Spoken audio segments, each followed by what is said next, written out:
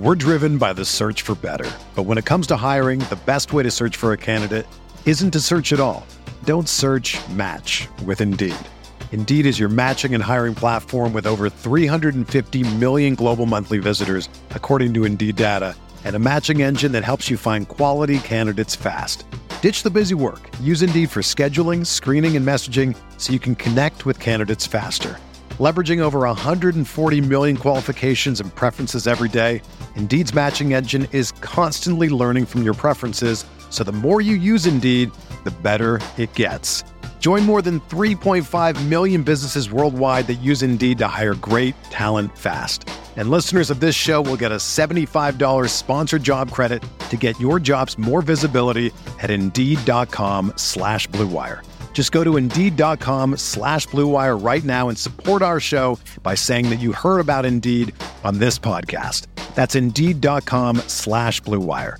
Terms and conditions apply. Need to hire? You need Indeed. We're reacting to Week 9 of NFL action on RotoViz Radio. What's up, RotoViz?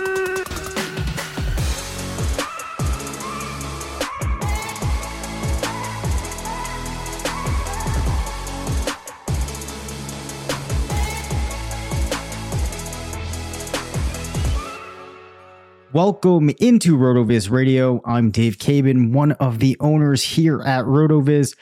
Unfortunately, at the very last minute, like right before we were about to record, Curtis had something come up that he had to deal with right away. So unfortunately, we'll be doing another solo pod here. Zachary Kruger, if you were listening, would have loved to have you pinch it here, but I didn't actually have time to get that going. So the listeners at home, this will be another episode where you are rocking out with me as we break down a very bizarre Week 9. One thing I want to say before we start is go and listen to Stealing Bananas with Sean Siegel and Ben Gretsch for an interesting conversation around the way that Diggs and the Buffalo receiving core is being utilized.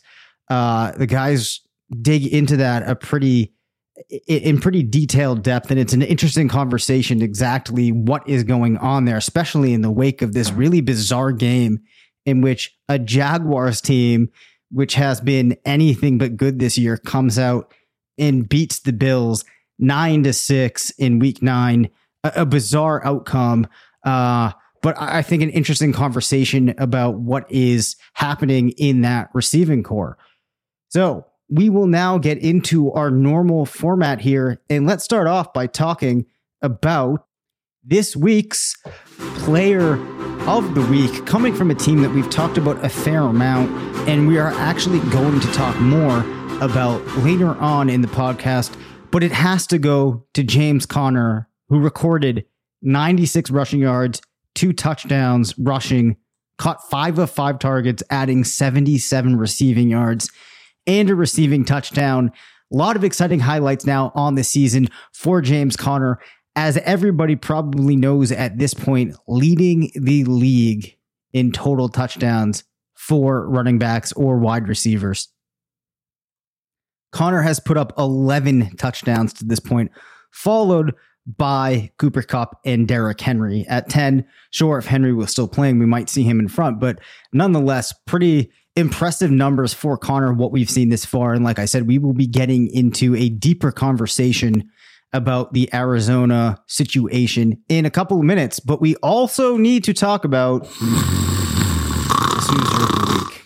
And this week, I will be awarding this illustrious award to Tyler Boyd, who saw 2 targets, caught 1 for 11 yards, and has become a radically different fantasy player this season than we've been used to.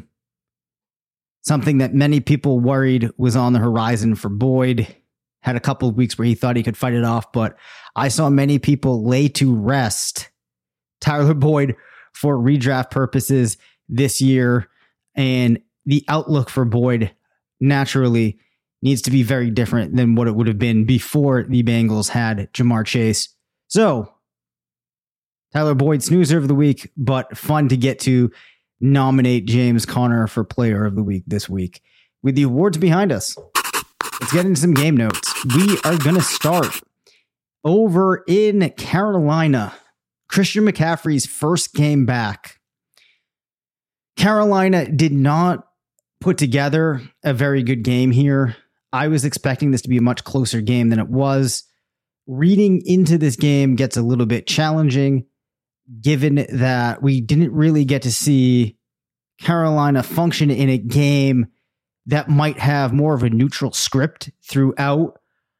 So we saw Christian McCaffrey with 14 rushing attempts, 5 targets. Amir Abdullah, 5 targets, 1 rushing attempt. It would have been nice if we could have seen some of those targets go to Hubbard as he tries to stay fantasy relevant with Christian McCaffrey back in the picture. Hubbard only saw 3 rushing attempts, 3 yards, an absolute dud of a fantasy performance for him. I don't think that many people, though, were expecting to see Hubbard remain a usable fantasy player when McCaffrey gets back into the lineup. And honestly, we probably don't need to see that much more from this team in terms of game scripts or game flow or anything of that nature. When McCaffrey's in there, until we learn otherwise, we need to bank on the idea that this offense is going to run so much through him. He is going to be the guy rushing. He's going to be the guy receiving. You might have a couple carries, couple targets sprinkled in for the other backs in the offense. But in my opinion, when McCaffrey's there, it does not make sense to bank on Hubbard being able to get you any amount of production. Will there be a week or two where maybe he gets lucky, gets an opportunity where the team is relatively close to the end zone and punches it in or breaks a big play here and there? Sure. But this really is going to be McCaffrey's offense, I think, in all facets. Now, Sam Darnold played atrociously in this game, went 16 for 33, completed just 48.5% targets, has some medical issues that he's being evaluated for, put up only 172 yards, had a yards per attempt of just 5.2, 0 touchdowns, 3 interceptions. And what's particularly troubling for Darnold is when you look just simply at his yards up through week 4 versus his yards since, you see this drastic change. And the team itself has been trending downward from this point. And I think that it's going to have a negative impact, especially now that we've added McCaffrey back into the situation, on DJ Moore. It would be hard to say that it's not going to. So Darnold in week 1, 279 passing yards, followed by 305, 304, 301. And also in those games, he was scoring, for those of you that wanted to use Darnold in fantasy, he was scoring touchdowns as a rusher.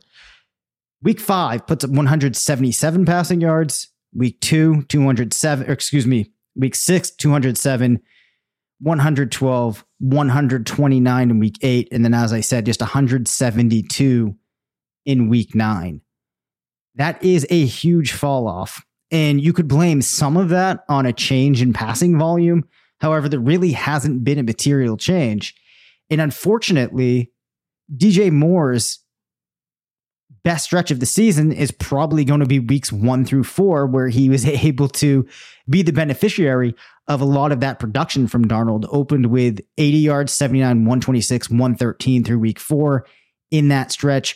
Also put up 3 touchdowns since he's been at 42 yards, 73, 73, 59. That was through week 8. And then let me just pull up real quickly here his actual line from the team's game against New England in week 9. Did see 7 targets, just 3 receptions, though, for 32 yards. Did not record a touchdown. So this has really been, at this point, the tale of 2 seasons for Carolina, for Sam Darnold, and as a result, DJ Moore. So a natural question would become, should you try to ship off DJ Moore? I think this would go back to kind of the default message, and I'll echo some of what I think Curtis would say here, which is you can always be exploring making moves, always trying to be improving your team. You'd have to see what you get for Moore. I'm not saying that you need to panic and try to sell him by any stretch of the imagination, but you're probably looking at a player now that's going to be lucky to put up a couple more wide receiver 1 weeks just because his offense really is not functioning the way that you would like to see it right now. So Curtis isn't here to talk about Cleveland, but I do want to take a minute to highlight the team now that it is without Odell Beckham moving forward. And this looks like something that's going to be good for the team. Another thing that the guys talked about on Stealing Signals, which I imagine Curtis would have brought up too, was if you go back and you look, for whatever reason, when Odell Beckham is not in the offense, Baker Mayfield puts up better numbers. As a result, the offense functions more efficiently and the team is stronger overall. A very balanced profile in terms of the different players being used in the team's first game without OBJ. 3 targets going to Donovan Peoples-Jones, 3 to David Njoku, 2 Harrison Bryant. 2 to Harrison Bryant, 5 to Jarvis Landry, 2 to Austin Hooper, 1 to Anthony Schwartz. What we can deduce from this first game and what we've seen in the past without OBJ is a passing attack that is likely to use a lot of its different players and not necessarily force targets in any one direction. So if you look back to let's just look at weeks 7 and 8, for example, contrast that with week 9. In those games, you had 18 targets for Jarvis Landry, 9 for Austin Hooper, 5 for Njoku, 4 for Harrison Bryant, 7 for OBJ, 6 for Rashard Higgins, 3 for Anthony Schwartz. So it was, a fairly, it was distributed fairly evenly across those players, or to say differently, it wasn't overly concentrated in a couple of players. I don't think that Beckham leaving means that all of a sudden you see Jarvis Landry's targets go way up, or you see one of the other pieces there have their targets go way up. It's probably going to continue to get spread around fairly evenly. But just to highlight these splits here, in Baker Mayfield's career, 28 games with Odell Beckham, 25 without him. PPR fantasy points in weeks in which Beckham played 17.1, weeks without 19.49. Attempts right around 33, completions at 19.25. With Beckham in the game, 21.24 with him out. Interceptions, a whole interception per game with OBJ in, 0.68 with him out. Passing touchdowns, 1.5 with him in, 1.56 with him out, but passing yards go up from 227 to 257 with out Beckham. Now, those numbers don't seem that drastic. Across a season, though, you see the yards go from 3,643 to 4,115. So that is fairly material, but it's just interesting that this is a move that could open up the possibilities for Baker to be a little bit more usable in fantasy. In turn, as it gets this offense to perhaps function just a touch better, opens up some more opportunity even for the running backs, maybe for some of these other wide receivers to accrue a little bit more production. Again, probably doesn't raise the bar too much for any of the specific pieces in the receiving game, but nonetheless, I thought this was noteworthy, especially as we see this team come out and beat Cincinnati 41-16. One of the takeaways that I have just in general from this week is how crazy it is, just the drastic swings in fortune through the different weeks, and the outcomes that happen that you just never would expect. As we talked about Buffalo, Jacksonville, you gone back a couple of weeks, you would not have expected to see Cincinnati come out, lose in the fashion that they did to Cleveland, and kind of hit this downturn in its season, where now Cincinnati is at 5-4, but behind Cleveland, behind Pittsburgh, and behind Baltimore in the division, now coming off of a loss 34-31 to the Jets and a loss to the divisional rival. So a lot of interesting twists and turns in this season so far. But let's head back over to the NFC. Next team I wanted to talk about was the Philadelphia Eagles. So we have seen something very bizarre this year with Kenny Gainwell, because if you look at his numbers, you'll see that on the year, he has just 41 rushing attempts, 3 rushing touchdowns, 31 targets, 1 receiving touchdown, and on the year, 74.4 fantasy points. Now, that is not a particularly high total. If you look at the entire league, he comes in at RB 57, but via scoring some touchdowns in these games, he's managed to have a decent amount of usable weeks. But where things are going to get interesting now is with this introduction of Jordan Howard into the team's backfield. In the last 2 games, you have Jordan Howard with 29 rushing attempts. You have Boston Scott with 22 rushing attempts, Gainwell just at 15. Now, Miles Sanders might be back for week 12, could be coming back off the IR in week 11, I believe. Unclear if he really will. But what you're going to have now is a case where you have to expect that Gainwell's usage is going to continue to go down.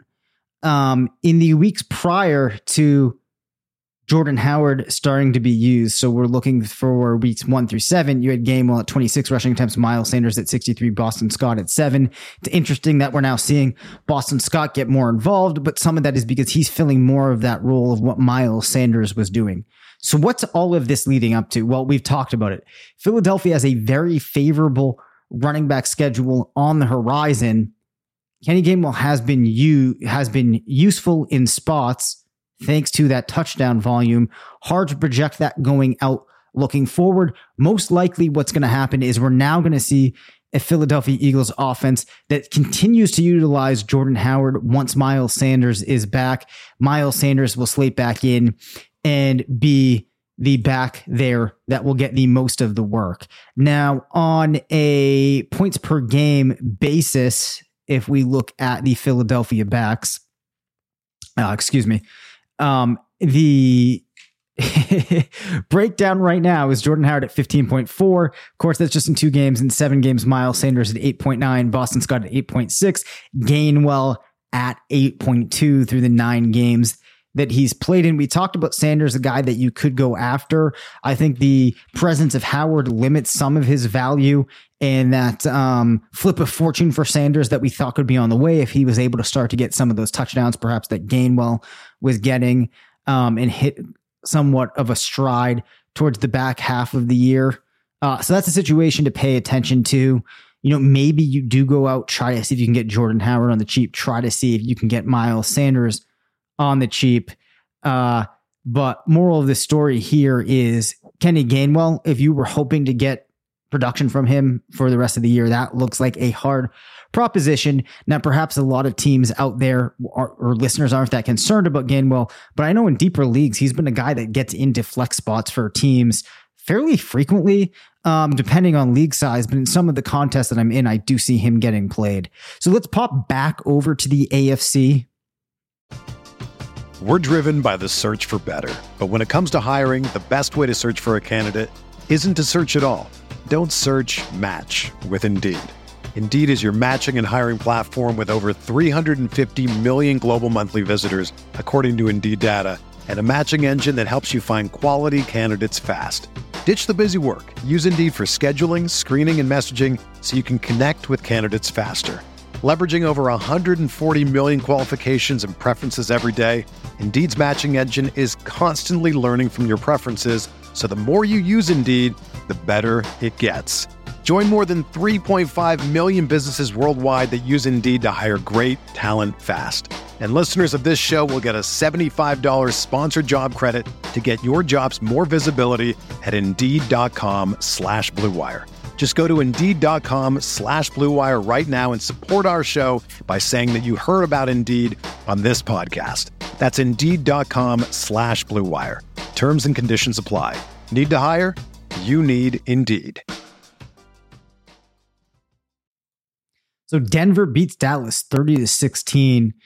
And the reason I bring up Denver here is I want to just break down what we've seen in the 2 games since Jerry Jeudy has been back. Now, a natural caveat here is things could be a little bit different had Noah Fant played in both of these games.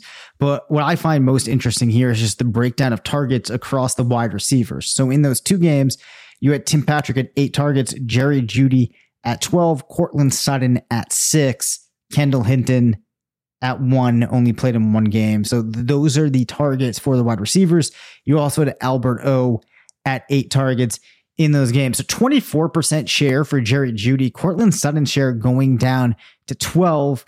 Jeudy at 108 yards. Tim Patrick at 149. So I can't guarantee that the appearance of Jeudy back into this offense pushes Sutton well out of wide receiver 2 contention, but it's possible that it does. And one of the reasons for that is if we rewind back to week 1, where Jeudy was active in that game, we saw 7 targets for Jeudy, 4 for Patrick, 8 for Fant, and just 3 for Courtland Sutton.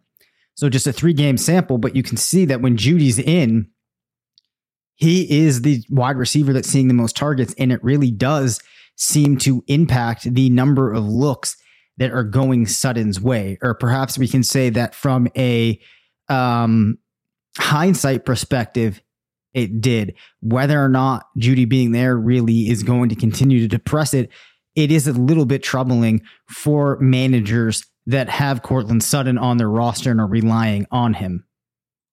Without Jeudy, he'd been going for 8.4 targets a game, over 80 yards. I think that Jeudy coming back in has shifted the dynamics to some degree within this offense. And heading into the season, it looked like it was possible that we could see this offense where you have both Jeudy and Sutton being very desirable fantasy players. That might not play out. So there's not too much of a prognosis we can place on this right now. I just think it's interesting the impact that we've seen from Jeudy at this point. Let's pop back over now to the NFC and talk quickly here about the Arizona Cardinals, because Chase Edmonds dealing now with an injury, and it looks like he's at least going to take a small trip to the IR. Maybe the team gets him back in 3 weeks suffering from a high ankle sprain. But in the meantime, this is really going to elevate the value of James Conner. 115 rushing attempts on the season, as we talked about. Ton of touchdowns, only 10 targets, averaging just 3.9 yards per attempt to Edmonds' 5.7, but none of that matters. Conner now is going to be a player that's very attractive for redraft leagues, also probably very attractive for teams in the league. And Arizona does have a somewhat favorable rest of season strength of schedule. But the one thing that I think we really do need to talk about is, does James Conner become a player here that you try to sell? Now, Arizona's offense is really good, and as a result of that, it's been positioning Conner in a place where he can continue to accrue these touchdowns. Should a player seeing usage like Conner has be putting up this many touchdowns? Well, let's think about it like this.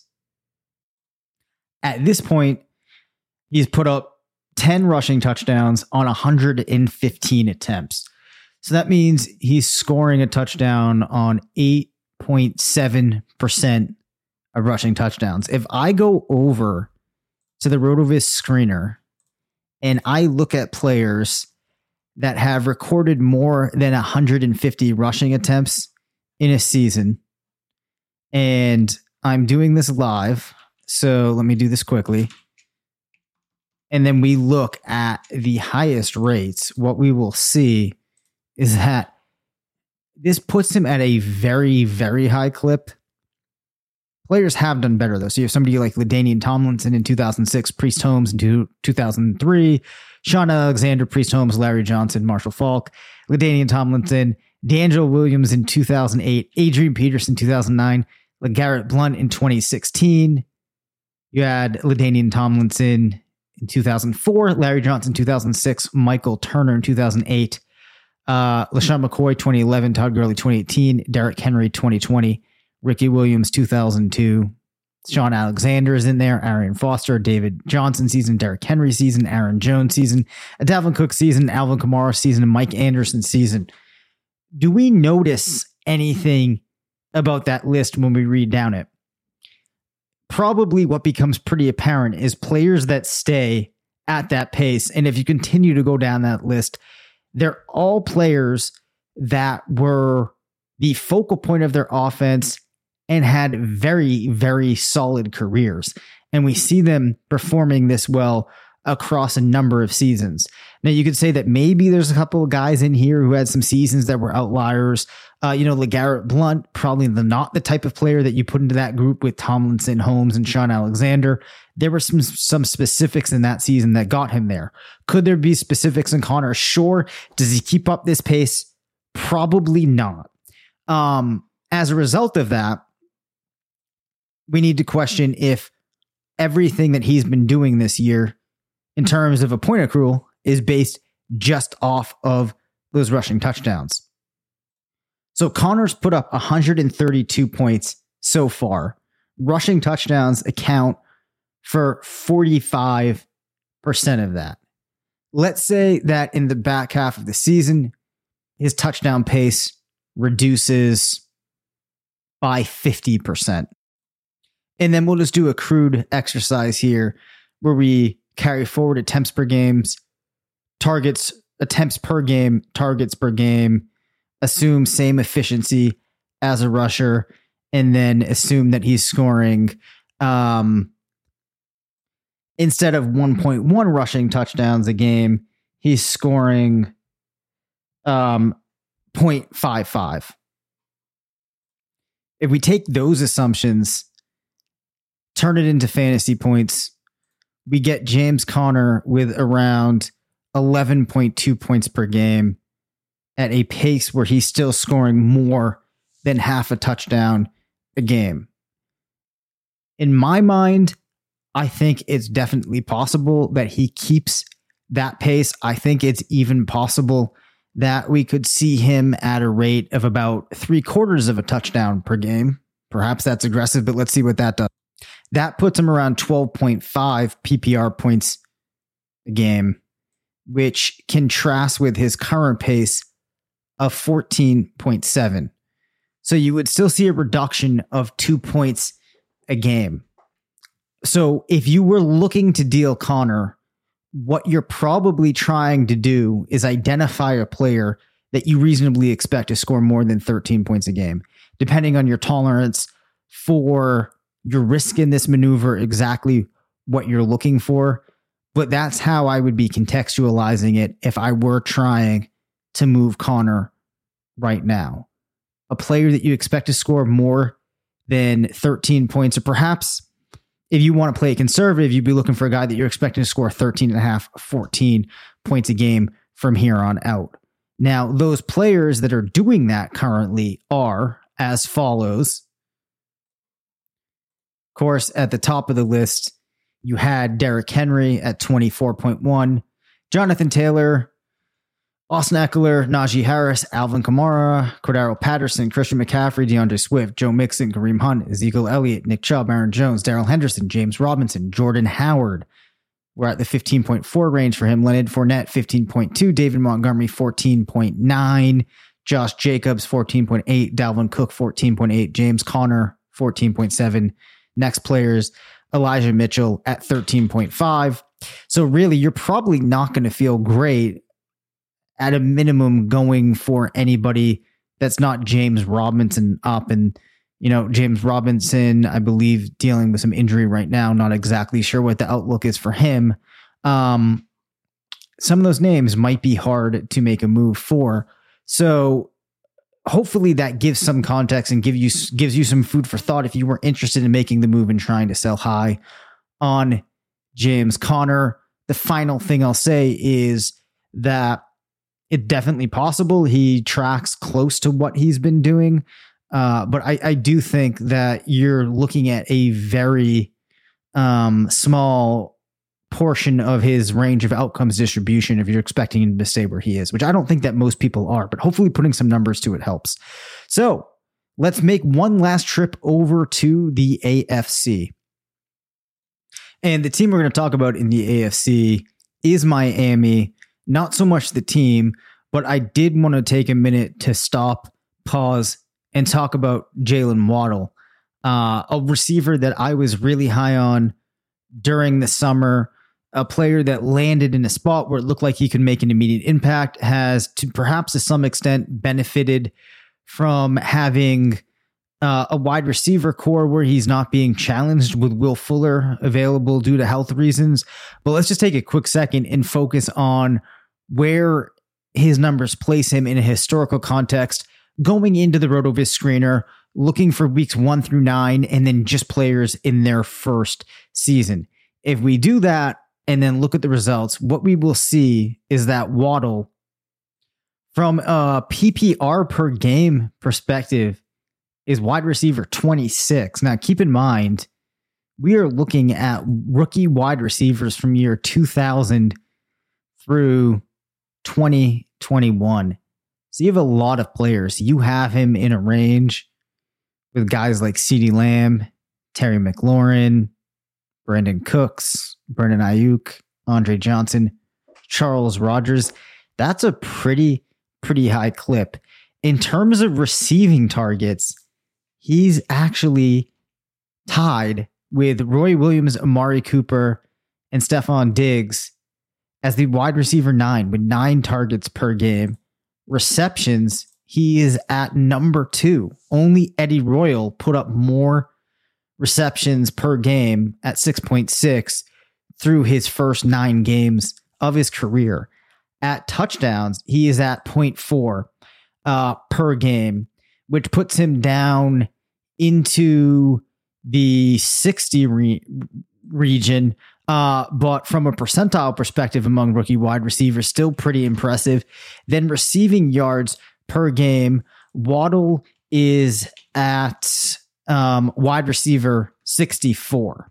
So with the way that Miami's been using him, it's not surprising to see him at that number. Long and the short of it is this has been a pretty darn compelling campaign for Jalen Waddle so far, kind of going unrecognized because we have Jamar Chase at 20 points per game right now, leading all other rookie wide receivers. For a quick summary here of the other 2021 rookies, we have Devonta Smith at 62 with 11.1, Kadarius Toney at 10.5 at 71, Rondale Moore at 10 PPR per game at 82, Elijah Moore creeping back up is at 90 with 9.6, followed by Rashad Bateman at 8.9 as the 110. But Jalen Waddle doing pretty well from a historical perspective. Let me quickly do a similarity search here for you. That will just give us a better idea of, with the way that he's accruing points this year, what receivers he can be compared to. You have Eddie Royal, 2008, Brandon Cooks, 2014, Anquan Boldin, 2013, Des Bryant, 2010, Preston Williams, 2019, Kiki Kute, 2018, CeeDee Lamb, 2020, T. Higgins, 2020, Allen Robinson, 2014, Juwan Dawson, 2000, Amari Cooper, 2005, Charles Rogers, 2013. Pretty good group of players there to be matched with. So that takes us to the end of today's episode. Curtis is planning on being available as always for us to record tomorrow night. Hopefully things end well for you on Monday night. And when you are listening to us later this week, you will have another W under your belt. Thank you for listening to the RotoViz Fantasy Football Show. Send us questions at rvffshow@gmail.com. Follow us on Twitter at DaveCabinFF and at CPatrickNFL.